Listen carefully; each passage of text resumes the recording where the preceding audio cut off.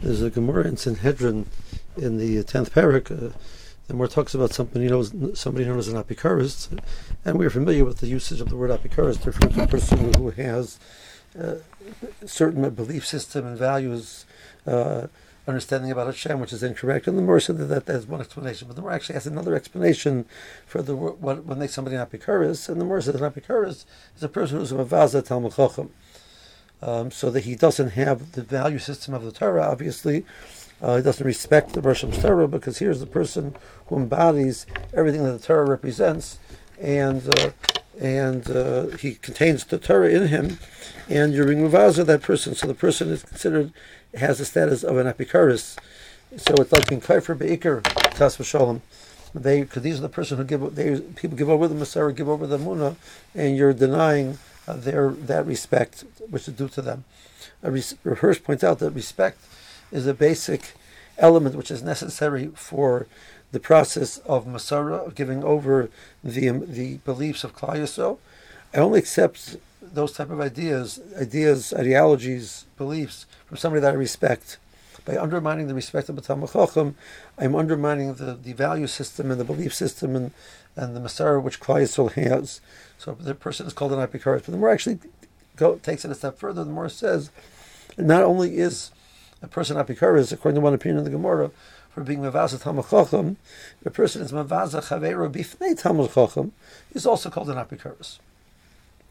So part of the Kavod of a Talmid Chacham is you're standing in front of an Adam Mechubad, in front of a person of stature, you stand there with a certain awe and respect. So if you're comfortable in the presence of that individual, of going about your day as if nobody's there, you should be embarrassed to be mavasa somebody in the presence of the Talmid Chacham. You should be embarrassed to do actions which are inappropriate and lowly in the presence of a Talmid Chacham. You should carry yourself with a yira and with an awe in the presence of the Talmid Chacham. And you didn't do that. You totally ignored his presence. So I don't care that he's there, but I'm going to do whatever I want. So you basically undermined the Kavod of the Talmid Chacham at that moment. So besides the Isra being mavaz, another Jew, the person has undermined his respect for the stature that a Talmid Chacham deserves, and a person is considered a bikaris for that. The more a different place mentions this idea: if a person does an action which is miyas, which is repulsive, in the presence of a Talmid Chacham, he's being over the Isra of Hiddur to the Talmid Chacham. It's equivalent to being mavaz to the Talmid Chacham, even though he's not directly being mavaz to the Talmid Chacham. He's acting in a way which is inappropriate to act in the presence of the Talmid Chacham. So that's another element of the concept of giving kavod to the Chachamim. We have to stand in their presence in a position of awe.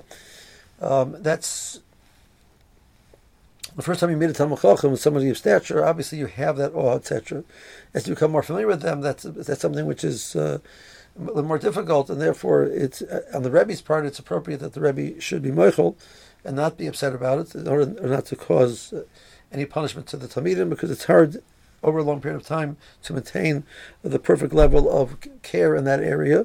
But that's not relieve the Talmud from the responsibility to try and be as careful as possible while in the presence of the Rebbe.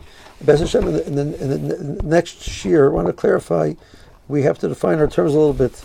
The din of Kavod Talmid Chacham, or Kavod Rabbi, what makes somebody a Rebbe for a Talmud? So we have obviously Rabbi Muvik, which is not relevant nowadays, but Rabbi Shana Muvik. So this person was my tutor in second grade, and he taught me to read the letters Beis and Gimel. So is that my Rebbe?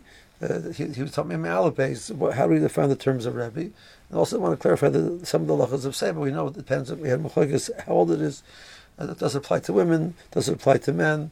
What about the wife of a Talmid Chacham? We have to clarify the individuals that we're talking about, who those are. Be'ez Hashem, we'll do that in the next year. And meanwhile, have a good day.